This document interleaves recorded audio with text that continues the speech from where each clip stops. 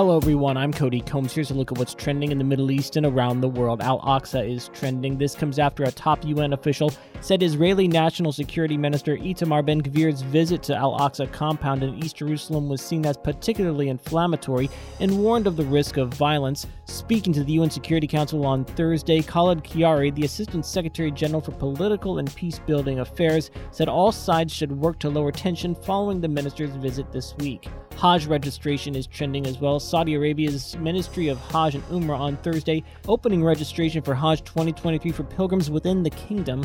Applications can now be submitted by citizens and residents wishing to perform the Hajj through its website and the Nusuk app. Nusuk offers more than 121 services to assist pilgrims from all over the world.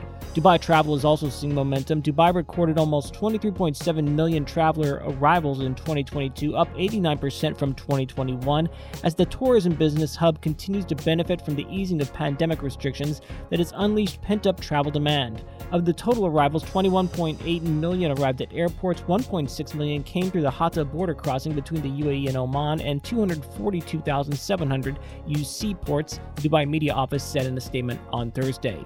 Prince Harry is also in the mix. This comes as a Duke of Sussex tell-all book about life and the UK royal family gears up for release.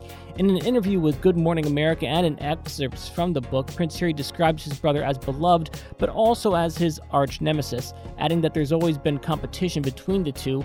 He describes a physical altercation that occurred between he and Prince William as the fallout between Harry and the royal family began to crescendo. That's it for today's Trending Middle East update. For our full range of podcasts, head on over to our comprehensive podcast section at thenationalnews.com.